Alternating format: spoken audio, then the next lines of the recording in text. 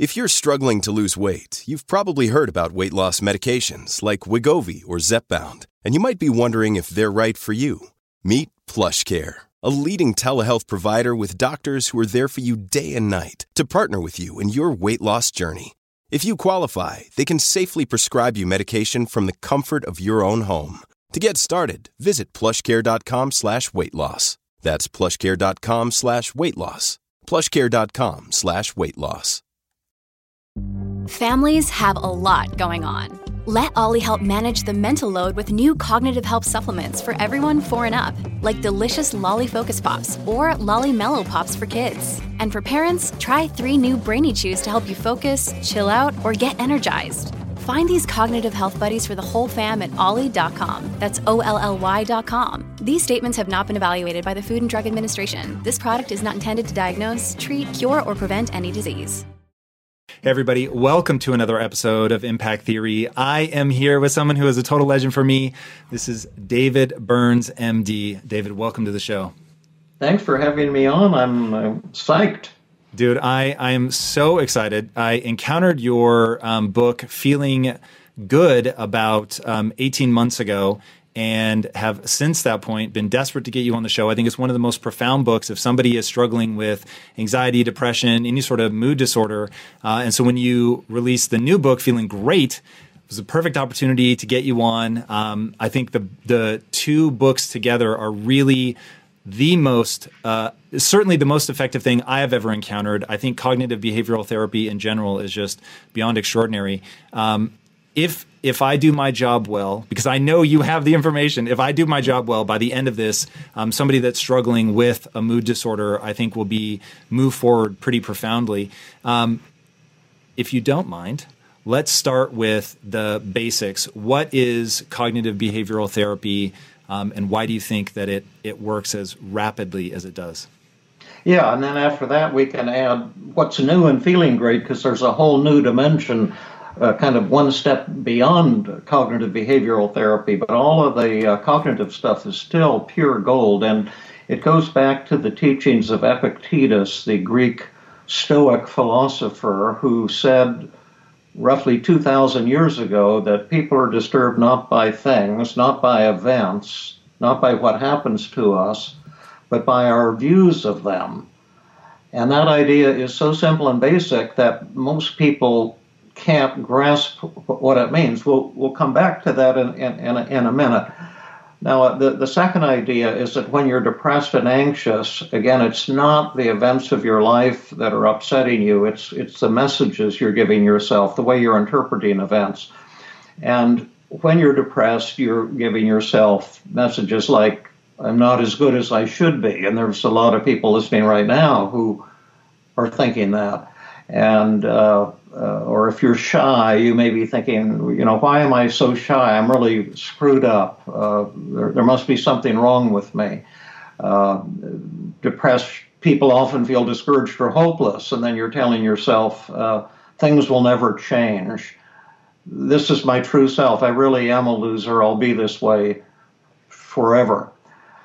And the really amazing thing, that's been kind of known, what I just said, more or less for 2,000 years, but what's really kind of new and awesome is that the thoughts that trigger depression and anxiety are not valid thoughts. Depression and anxiety is the world's oldest con, and you're fooling yourself, but you don't realize it.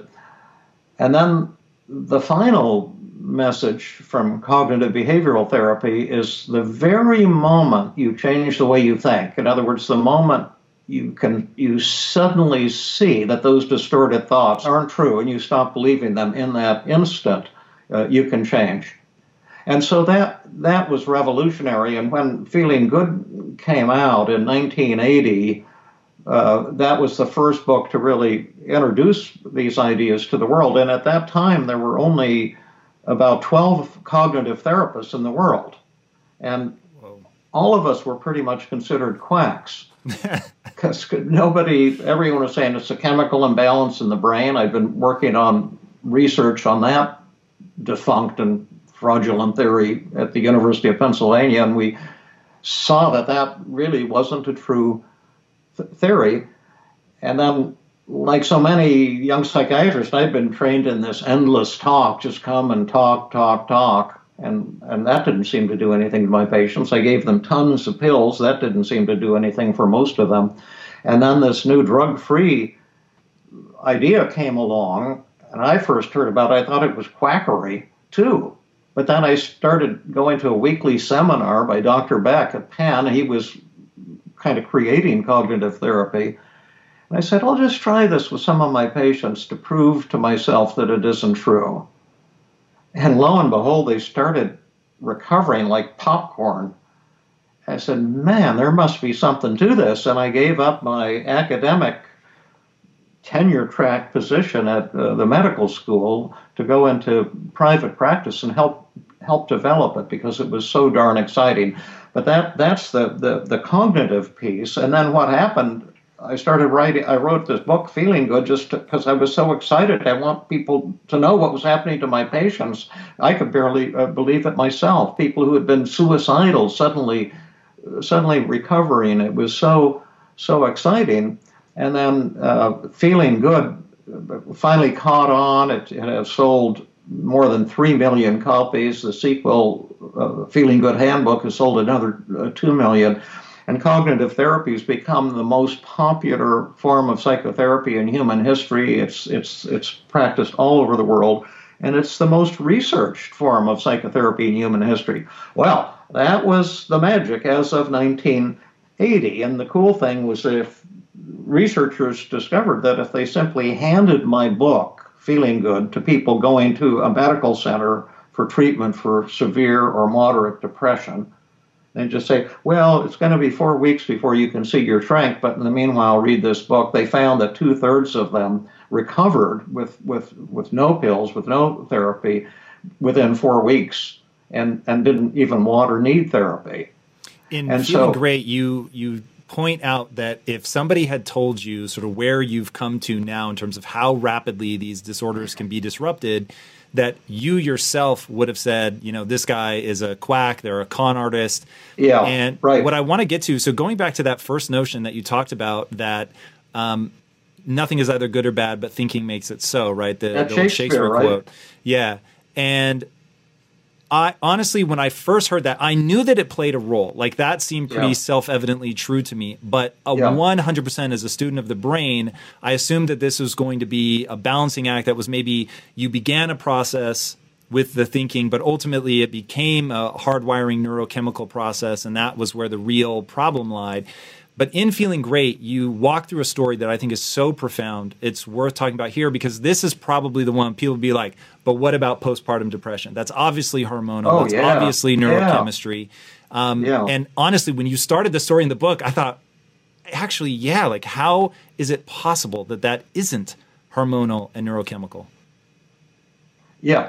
Well, all your feelings result from your thoughts, and we don't know how the brain creates depression and anxiety, and these theories like of chemical imbalance was just rubbish from the very start. There was never any reason from a scientific point of view to link depression to a deficiency of brain serotonin. That was the theory. This is a neurotransmitter, serotonin, and it's too low in depression, and so if you raise up serotonin, people will recover. And we discovered that theory was bunk when I was doing my research at the medical school, because we had a ward for depressed veterans in the VA, and we did research studies there. And by doing what? Increasing their serotonin levels? Yeah. We gave them, half the veterans got milkshakes. They all got milkshakes every day, but half of them were laced with 20 grams of L-tryptophan, which is 20 times the amount you generally get in your diet. And that's the thing that goes directly from the stomach to the blood, diffuses into the brain, and is converted into serotonin. So we caused massive increases in serotonin in half of the veterans, and kept them on this program for 4 or 5 weeks. Kept measuring their moods the whole way. No, it was double blind. No one knew who was getting this massive boost in brain serotonin. And then we broke the code to see how the two groups did, and there was absolutely no differences in the groups, and neither of the groups improved whatsoever. So we published that in the world's top psychiatry journal, the Archives of General Psychiatry, and everyone ignored it until about 15 years ago, because it clearly... Why do you think they ignored it? Well, there's money drives stuff, and SSRIs, there's billions, big pharma. Yeah, there's billions of dollars being made on this theory. That's part of it, because drug companies can create a drug that has some effect on the serotonin system, and then they can get approval from the Food and Drug Administration to market it as an antidepressant. But now all of the new research indicates that the chemicals called antidepressants actually are not antidepressants. They're just placebos. They're just chemicals with side effects, and they don't outperform placebos. So we don't know the cause of depression. But the cool thing is that there's a chapter in the new book by Mark Noble, a neuroscientist, and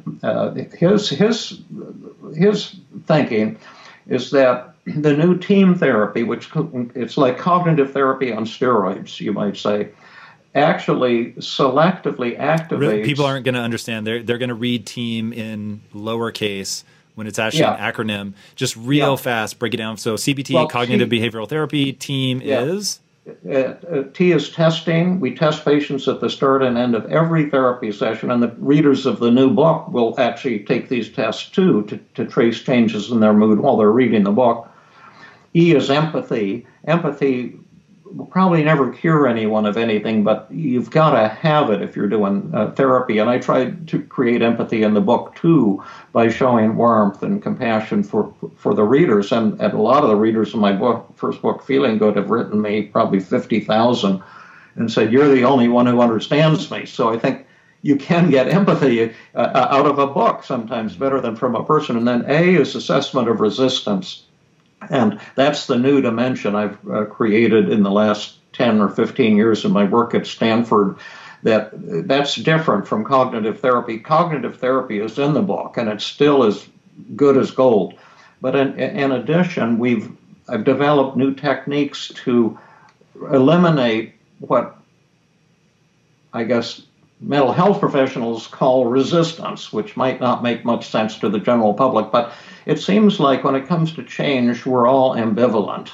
We want to change, and yet we have one foot in the water and one foot on the shore. And you can see it clearly.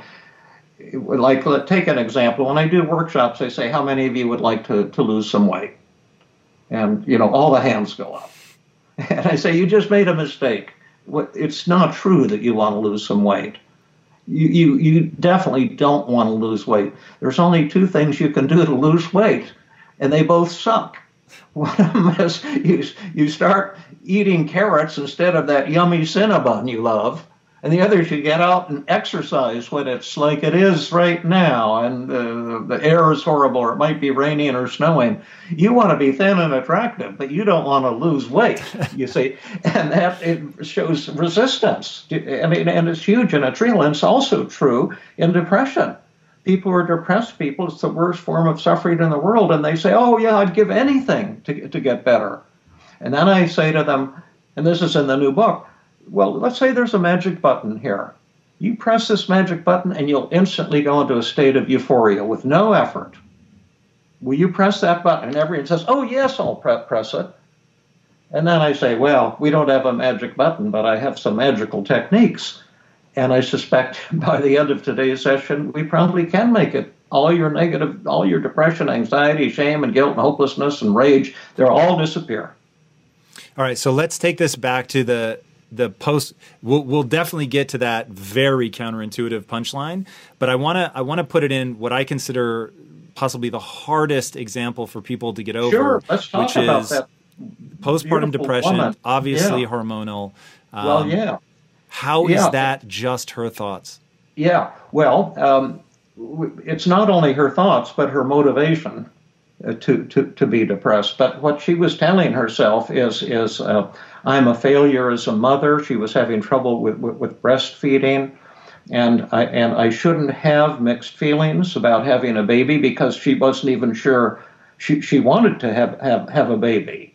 And then she was telling herself, I have the wrong emotions. I should be better at breastfeeding. I'm failing as a mother. She was beating up on herself. And it's those thoughts, not some presumed hormonal imbalance, that's causing her depression. Now, I can hear people at home screaming right now that you're blaming the mother for her postpartum depression. How do you respond to that? It's never to blame anyone. Self-blame is the cause of depression. It's not the cure for depression.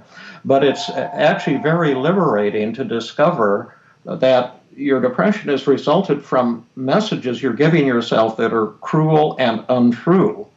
And that in today's session, I can show you how to crush those thoughts and get rid of this depression so you can go into a state of joy, not just feeling less depressed, but feeling euphoric.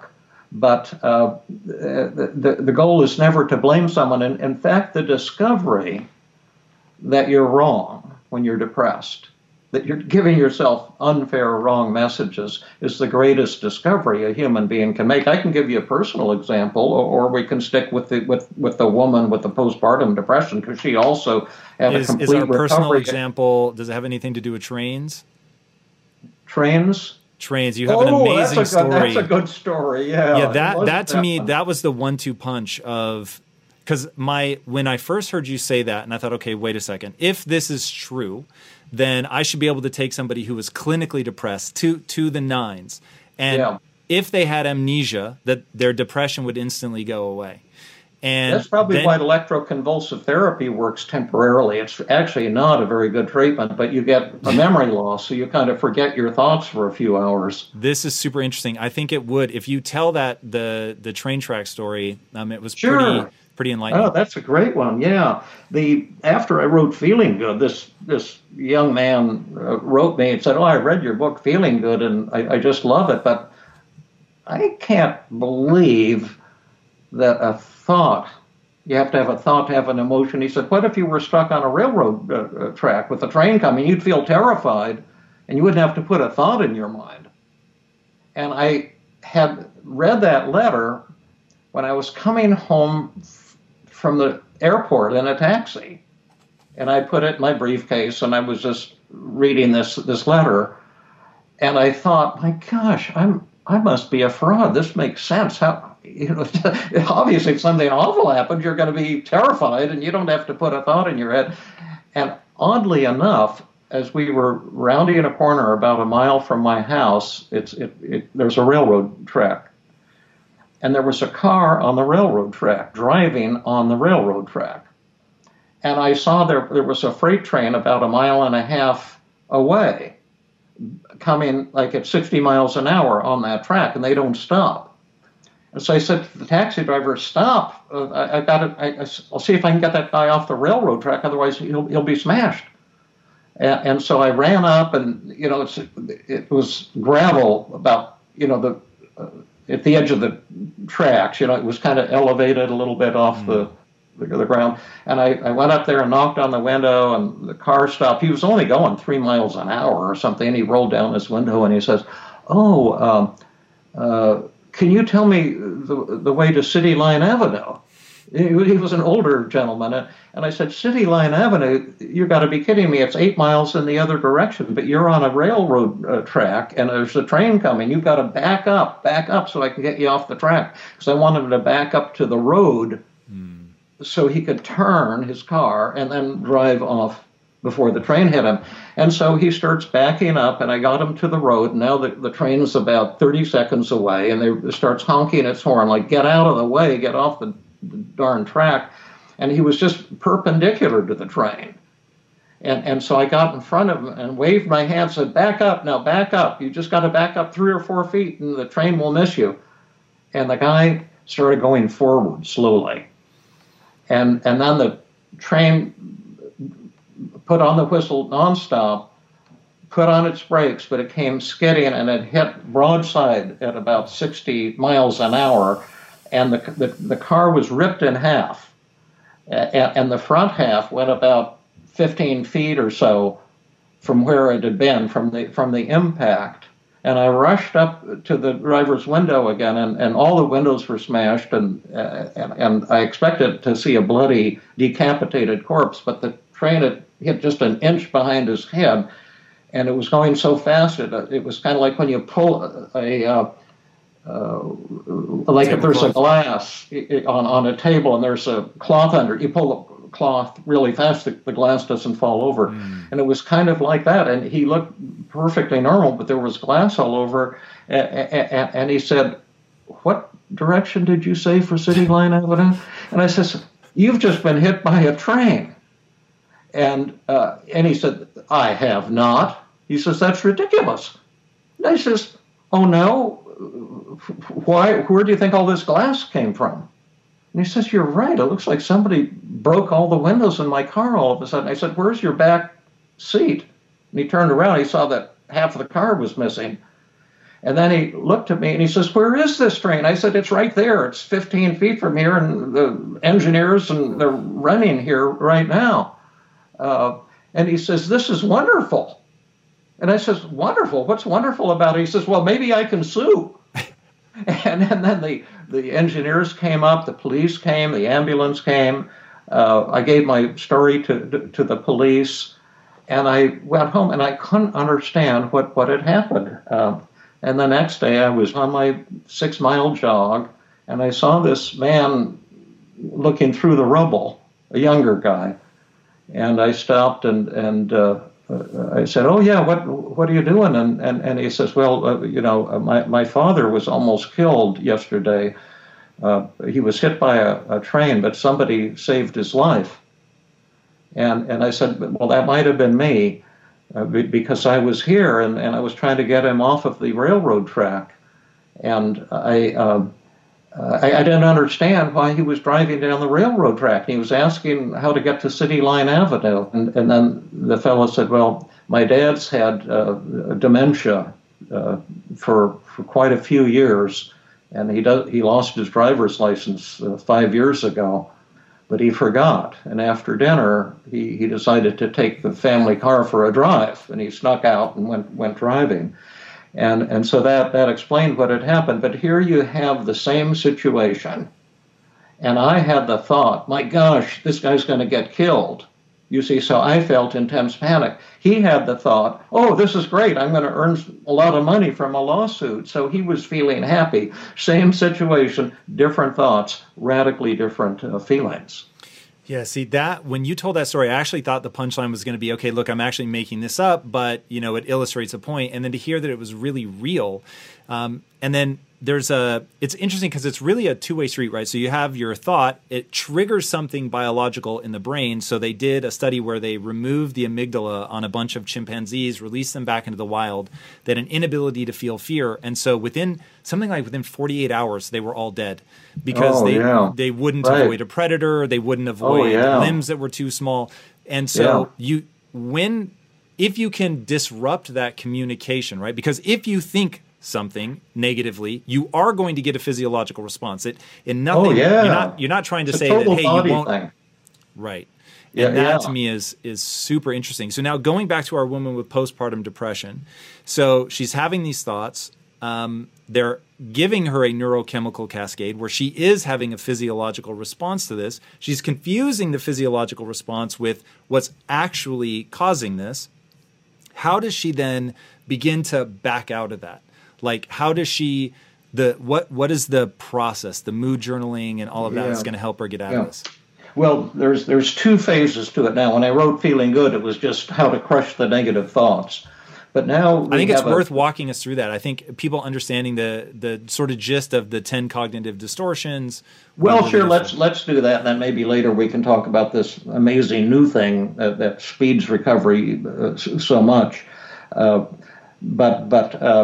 She what is she telling herself? Well, she's telling herself, it's my fault that the baby isn't nursing. I'm a failure as a mother, and also I shouldn't have mixed feelings about having a child. Mothers are supposed to just love their children.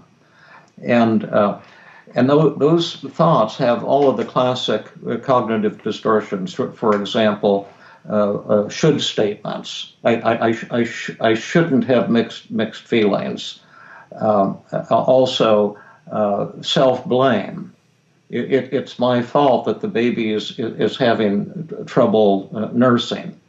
That type of thing. And she had about 8 thoughts, and they all had multiple distortions, all or nothing thinking, looking at things in black or white categories. Emotional reasoning is huge. A lot of people who are listening right now feel depressed and hopeless, so that they feel like losers, so they say, I must be a loser. I feel like a loser. I must be hopeless. I feel hopeless. She's also involved in mind reading, thinking, other mothers don't have mixed feelings. Other mothers are, these ideal mothers. And so that's the first step, is to recognize that what you're telling yourself is not true. It's distorted. And the second thing is to realize that it's kind of mean-spirited, what you're doing to yourself. And I used a number of techniques with her that were all pretty darn effective, but one very simple one is called the double standard technique. Like, I don't even remember what I called her. I always disguise people's names, and then I can't remember. I know her real name, but whatever her name was in the book, I said, imagine that I was a dear friend of yours, and I look a lot like you, and I went to the same schools, I got the same grades, and I also have a new baby here, and I'm not you. I'm a dear friend of yours, and then. And I said, could we do a little role play like this? And she said, oh, sure. And so I said, let's give her a name. Let's call her Martha. And I'm Susan. And I said, Martha, could I talk to you for a minute? I don't know if you're aware of this. I just have a new baby. My husband and I, we tried for years, and we pregnancy didn't happen, and we were almost given up, and then all of a sudden here came the pregnancy. Now we have this beautiful little boy, but he's having trouble nursing, and I'm telling myself that this is my fault, and that I'm a failure as a mother. Does that seem pretty valid? And then my patient, who was playing the role of herself talking to a dear friend, said, oh my goodness, that doesn't make any sense at all. Quite a few mothers and babies have this problem, and it's certainly not your fault if your little boy is having trouble with nursing, and it certainly doesn't make you a bad mother. And I said, well, that's cheering me up a little bit, but I want to make sure that that's totally true. Is that 100% true, or are you just BSing me? You just try to cheer me up? And she says, no, what I'm saying is totally true, 100% true. So I said, so if it's 100% true for me, and I'm like a clone of you, then that would be 100% true of you too. Is that right? She says, yes. So I said, write that down. We're doing this all in writing. And I said, now how much do you believe what you wrote down in the positive thought column? She says, 100%. And now how much do you believe the negative thought, this is my fault? And she said, 0%. And that's kind of how it works. But then I wanted to push it further. And I said, okay, will you help me on that one? But I have another negative thought, and I want to see what you think. See, I'm not always excited about being a mother. And to tell you the truth, I've had mixed feelings about pregnancy all the way along. And sometimes I'm real excited about being a mother, and other times I kind of yearn for my work and for my career, and feel kind of burdened and even a little resentful. And surely that makes me a failure as a mother, right? I mean, a mother's supposed to just have loving feelings. Isn't that right? And she says, that's ridiculous. All mothers have mixed feelings about everything. Nobody has pure feelings. And if you have mixed feelings, that makes you human. It doesn't make you a failure. And I said, is that right? You mean I'm entitled to have mixed feelings, even resentment about being a mother? She said, absolutely. That's human. All mothers feel that way sometimes. I said, are you bullshitting me? You just blowing smoke in my face? She says, no, that's 100% true. And I said, write that down. And how much do you believe this negative thought? I'm a failure as a mother because I don't always have, excited feelings about being a mother. And she said, 0. And that's the type of thing. It's learning to treat yourself with compassion and kindness and realism rather than bullying yourself with these distorted negative thoughts. And that is really the essence of cognitive therapy. And then there's this other huge discovery from my weekly training group at Stanford. I have a Tuesday night training group that's free for community therapists because most of them aren't happy themselves and they know they're not getting great results, so they can come to Stanford every Tuesday and get unlimited free psychotherapy training and unlimited free personal therapy for themselves if they want. And out of that group has emerged another massive insight that's, I think, as big and important as cognitive therapy. I mean, that changed the world of psychotherapy in the 1980s. And I think this is going to cause another massive revolution in how psychotherapy is done because we've discovered, I still use all those amazing cognitive therapy techniques, but we've discovered a technique that makes them work even faster and than cognitive therapy work. Because you see, in the old days when we just had cognitive therapy, I would think if I get somebody with severe depression better in 6, 8, 10, 12 sessions, that was fantastic, and it was. And that's about what it took. Now, with the new techniques, when I work with people, I generally I'd say 95% of the time, I see a complete elimination of symptoms the first time I sit down with them. Now, that has to be a 90 or minute session or a 2-hour session. I can't do it in an hour, but I can do it in 2 hours, and then it's generally one and done. It's a complete course of psychotherapy, and then I do relapse prevention training, and for the most part, the person is good to go. Was the key insight there that people are resistant, that they have their talk about that, talk about the two different types of resistance. This to me is that sort of no bullshit approach of like, look, this is working, but it could still be better, and acknowledging that people put up roadblocks and that you found a way around them is so powerful. Yeah, it's been mind-boggling because I've never had so much fun doing psychotherapy because almost everyone recovers just right the first time I meet with them. When they get high, I get high. But the essence of it, see, Freud called this thing resistance. And people talk about resistance. Why do people want to be depressed? Why do they resist recovery? Because half of people have pretty strong resistance. Half of people do not. But about half of people will yes, but the therapist, and they seem to fight against effective treatment. And we used to think, we were trained to think that, this is their identity. They see themselves as a negative person, so they're afraid to let go of their identity, or they get secondary gain. They like attention that they get from being depressed, and things like that, or people like feeling sorry for themselves. And these interpretations of resistance are kind of put-downs to the patient, and I don't think they're true in most cases, and they definitely never helped anyone. But what we have found is that realizing something negative about yourself is not going to help you.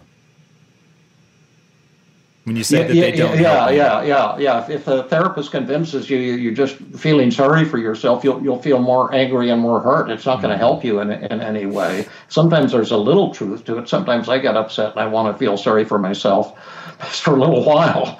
But it's not the big thing that keeps people stuck in depression. And what we've discovered, let's take the postpartum woman that we talked about. One of her core issues is perfectionism. She's been a super high achiever her whole life.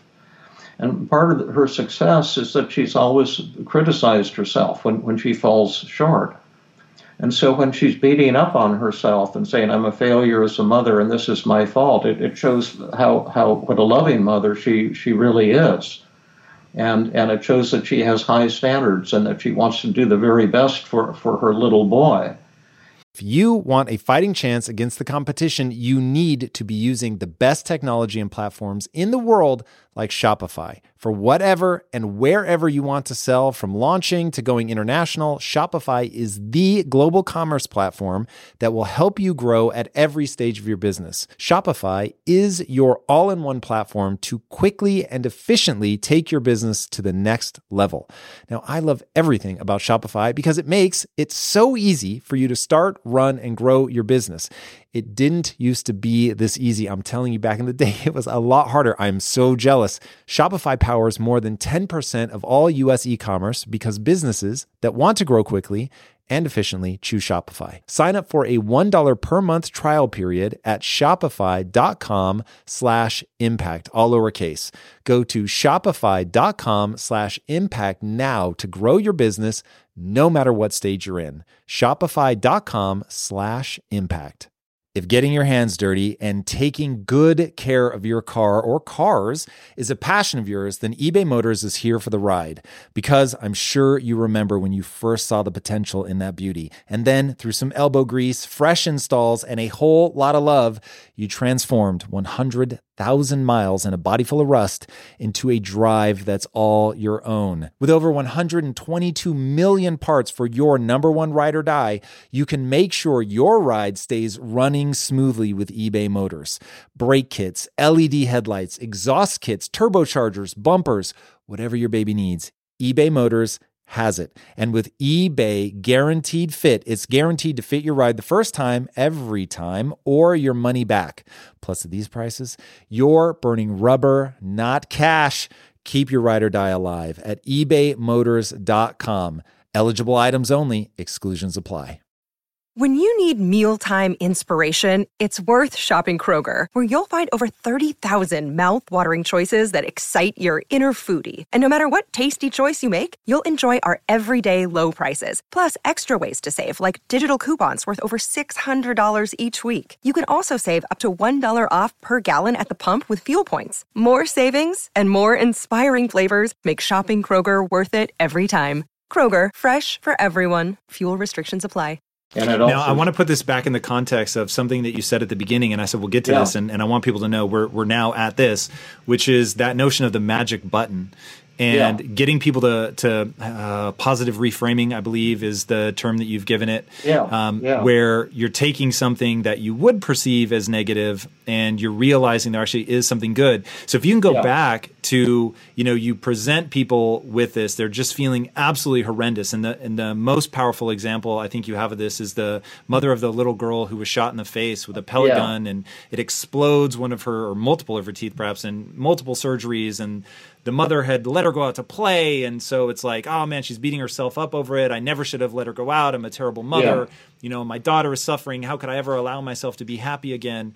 How did you help her realize that hitting the magic button and making all of that anxiety and all of that, shame and guilt, like how on earth did you make her see that guilt and shame and anxiety are actually positive? Well, that's the really fun thing. You see, she'd been suffering for 9 years since her daughter had been shot at the age of 12, and she blamed herself that she's saying, I shouldn't have let her go out to play that night.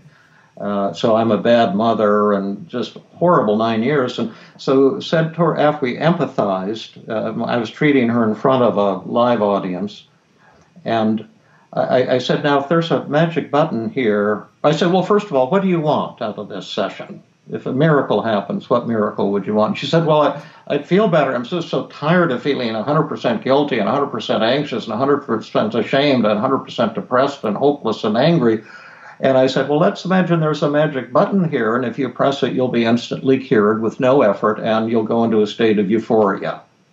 Will you press that button? And she said, absolutely, I'd press it in a heartbeat. Everyone says that. And I say, well, we don't have a magic button, but I've got some incredible techniques. But I don't think it would be such a good idea to use those techniques. And then she says, well, why not? this is what I need. I've been trying for 9 years to get over my depression. I said, well, before we use those techniques, let's see what all your negative thoughts and feelings show about you that's positive and awesome. Now let's say your sadness and depression to start out with. You've been horribly depressed because your 12-year-old daughter for 9 years has had surgeries and unsuccessful treatment for post-traumatic stress disorder, and she's been pretty miserable. So if you press the magic button, you'll be joyous and happy. So you're saying you want to be joyous and happy about the fact that your daughter's been suffering for 9 years? She said, oh, no, that doesn't sound right. So I said, what does your sadness show about you that's positive and awesome? She says, it shows how much I love my daughter. So put that down. Is that real? Is that powerful? Is that important? She said, absolutely. And then you're telling yourself that the people here in the audience are judging you. That was another one of her negative thoughts. They think you're a bad mother, and you think you're a bad mother. What does that thought show about you that's positive and awesome? The fact that you're concerned that the people in the audience here may judge you. She says, I guess it shows that I want positive, loving relationships with them. And I says, is that true? She says, absolutely. I said, is that important? She says, absolutely. So put that down. Shows that I want loving relationships with the people here in the group. And then you're very self-critical. You're beating up on yourself constantly. I'm a bad mother. I'm a failure. I shouldn't have done this. I should have done that. What does that show about you that's positive and awesome? She says, well, maybe that I have high standards. I said, absolutely. Is that true? She says, yes. And I said, have your high standards helped you? She says, oh, yes. I do everything I can to help my daughter. And I got a PhD in clinical psychology. I've achieved a lot. And I said, is that important? And she says, absolutely. I said, what else does all this self-criticism show about you that's positive and awesome? And she says, well, maybe humility. I'm not like bragging about myself. I said, is that important, humility? She says, yes, I'm a very religious person. It's a spiritual principle. So put down humility. And then, and you're anxious all the time.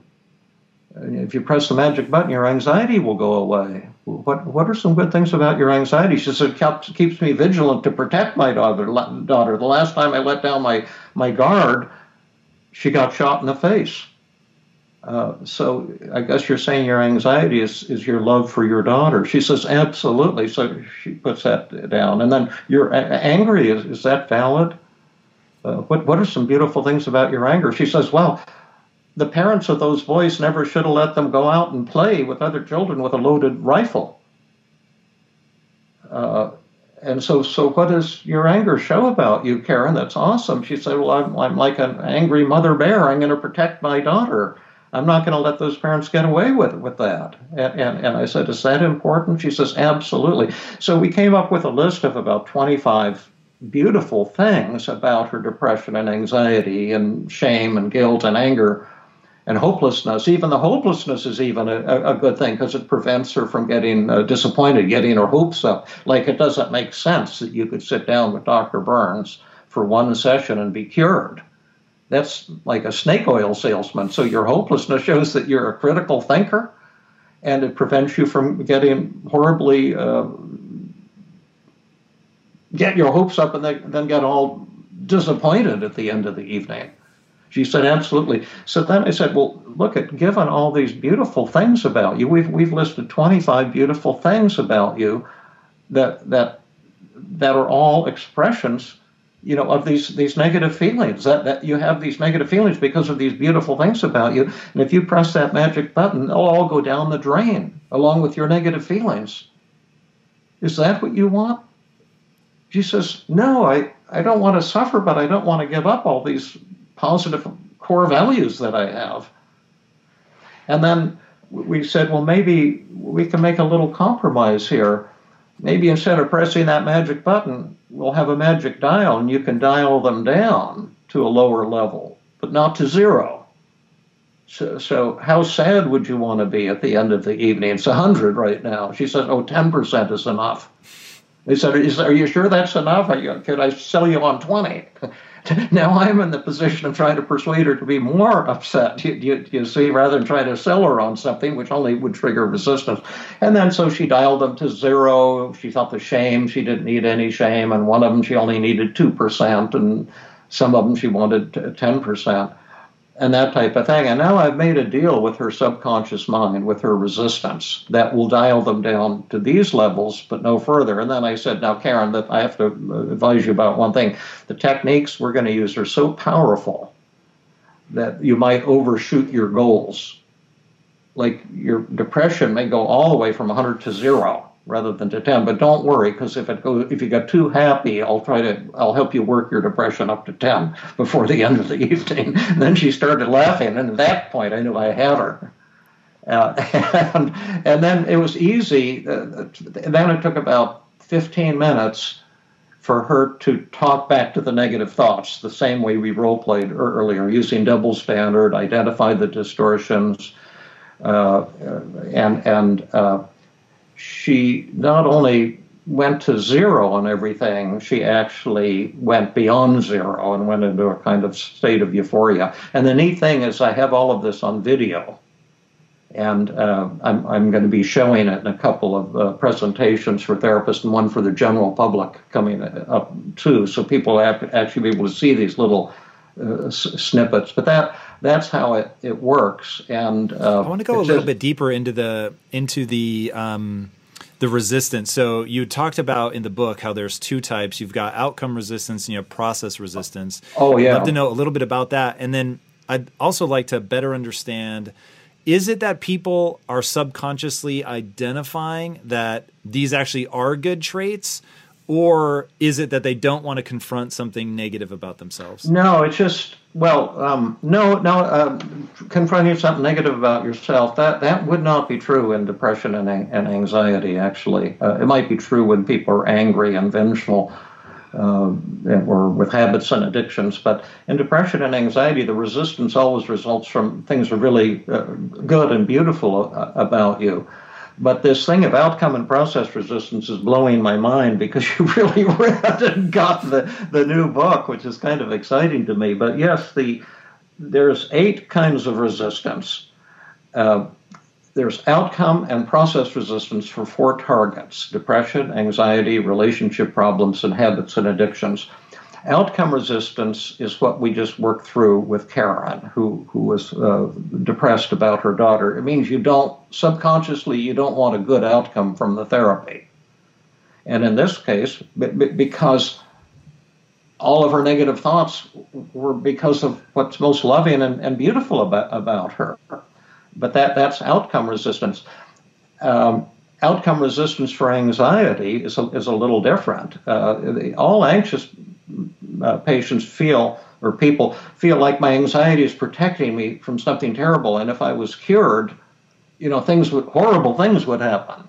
So, for example, I treated a woman with obsessive compulsive disorder who was washing her hands 100 times a day, thinking she's going to get contaminated, and she wants treatment for that.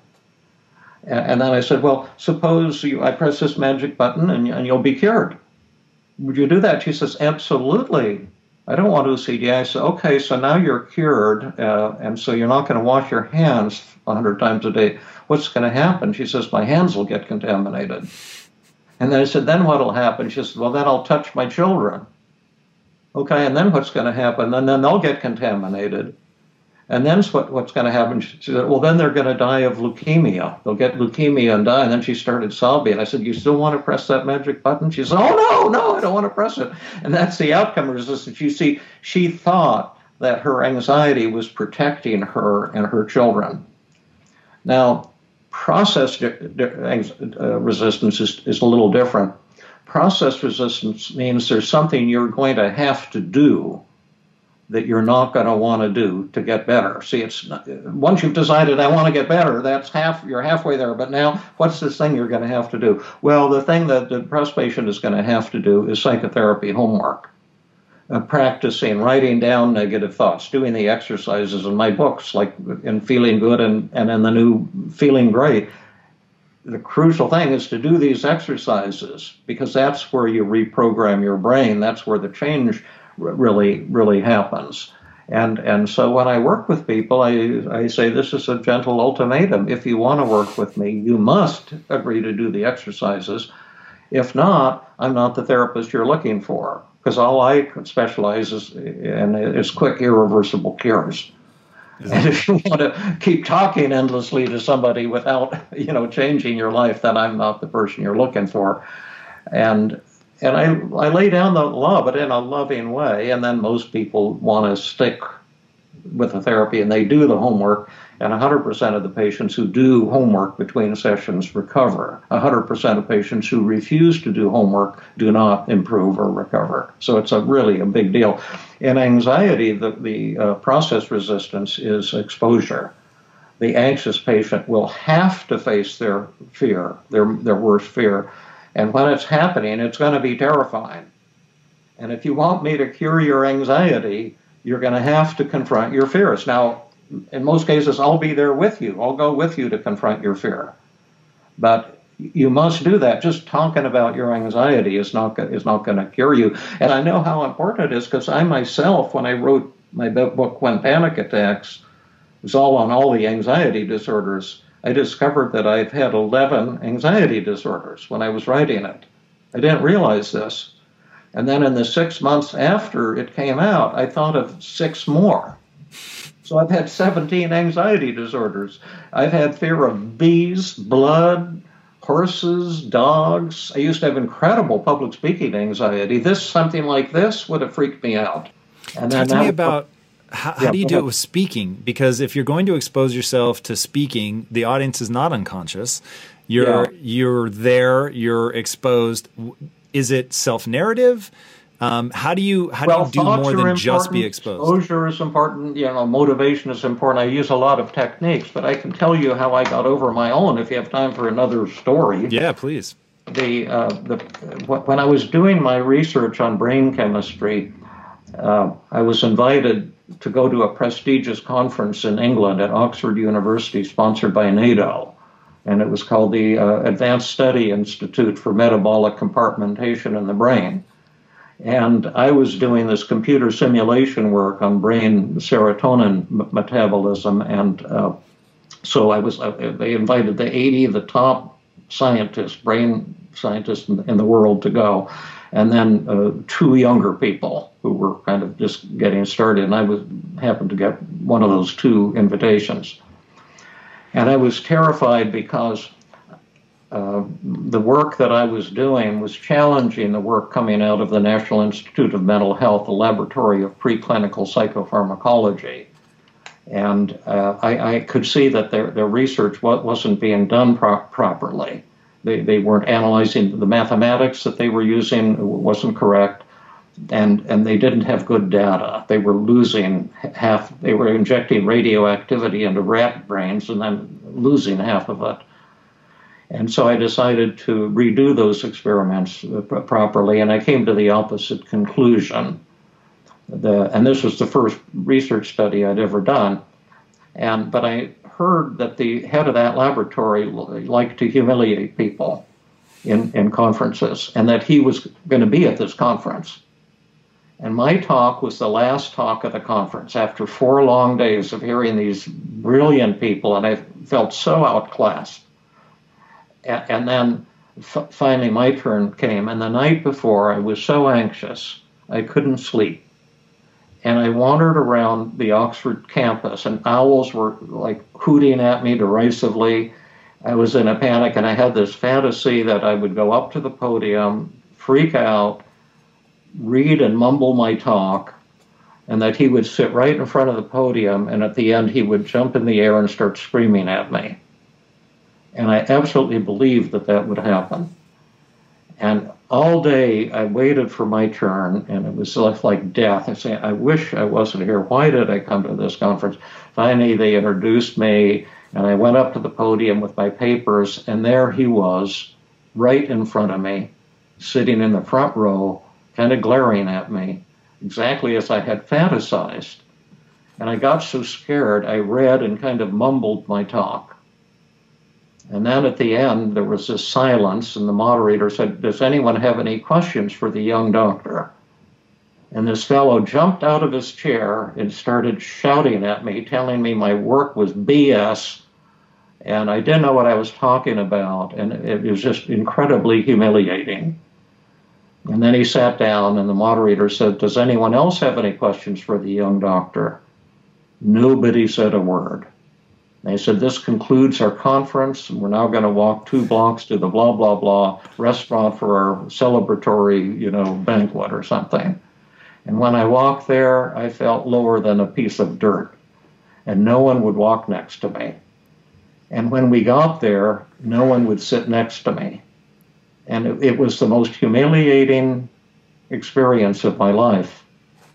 And then when I flew back to the United States, halfway across the Atlantic Ocean, I was finally calmed down enough to think of what his criticisms were.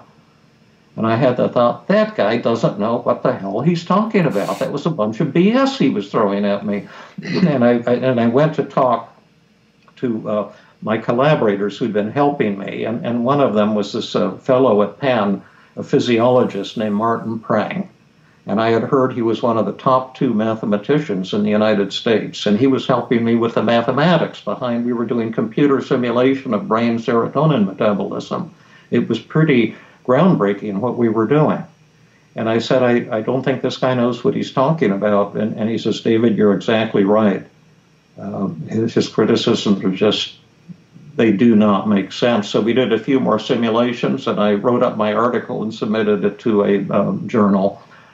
And then I got a call. This is a little long story, but it has a good conclusion. I got a call in about 3 weeks from the editor of the journal, and I thought, good gosh, why are they calling me? Usually, don't they write rejection letters? Do they call you up and call you out and tell you how awful your article was? And he called and he says, "Listen, Dr. Burns, we got your article, and there's something unusual. None of the reviewers had any suggestions for changing anything in it, and they have unanimously agreed that it needs to be published. It's going to be in our next issue. But I'm wondering, could we submit it for the A.E. Bennett competition? This is an annual competition for investigators under 35 years of age on brain research, and it's the top award in the world. And you'll be competing with NIMH, the group that you're criticizing, and scientists from all over the world. Could we submit your paper?" I said, "You sure can. I had no idea." And then he called 3 weeks later and he says, "You're the first unanimous winner of the A.E. Bennett Award." And I just couldn't believe my ears. And he said, "Can you give a talk, presentation to 1,000 psychiatrists in New York next month at our meeting to receive the award?" I said, "You bet I can. Absolutely." And then every night before I went to bed, I would start to fantasize, blowing it in front of 1,000 psychiatrists. Then I forced myself to change the image and to say, instead, to imagine just talking the talk with no notes and telling the people how lucky I was to work with Martin Prang and Dave Brunswick and Howell Herring and Jack London, the people on my research team, and how fantastic the discoveries we made were, and how grateful that I was, and what a fantastic experience it was. And I told them I wouldn't accept the award unless they made my other co-authors equal recipients, which they said they wouldn't do. And then I said, "Oh, I won't accept the award." And they said, "Okay, we'll do it." Wow. And so they came too. And I just forced, and I imagined that at the end of my talk, everyone would rush up with congratulations and stuff, just the opposite deal. And I didn't believe it, but I kept forcing myself to think that way. And then when the day came, I walked up to that podium. My wife came with me to New York from Philadelphia. There were 1,000, researchers in the audience. And then I told them about the research. And it just, how excited I was, how grateful I was to have people of unbelievable brilliance, on my research team, and what the implications of the research were, and the methods that we had developed to do this research. And at the end, everybody rushed up to the podium, and just, it was exactly as I had fantasized it. So that was, how I got over another fear. And then the odd thing was that 2 or 3 weeks later, this group from Sloan Kettering in New York called and said, can we come and meet with you and Martin Pring in Philadelphia? Because we have an idea and we want to see if you think it's ridiculous or theoretically possible. Because you see, we'd been using mathematics and certain information to figure out what's going on inside of the brain. And they said that they had wanted to create something called a CAT scan that could take images of the inside of the human brain using electromagnetic stuff. And did we think their mathematics was valid? And wow. They think this was possible. Did we think this was possible? And I didn't have much to say because I didn't have the mathematical power of Martin. But Martin looked at it. He says, "Yeah." He said, "This is definitely gonna work." And then they went and developed the world's first CAT scanner.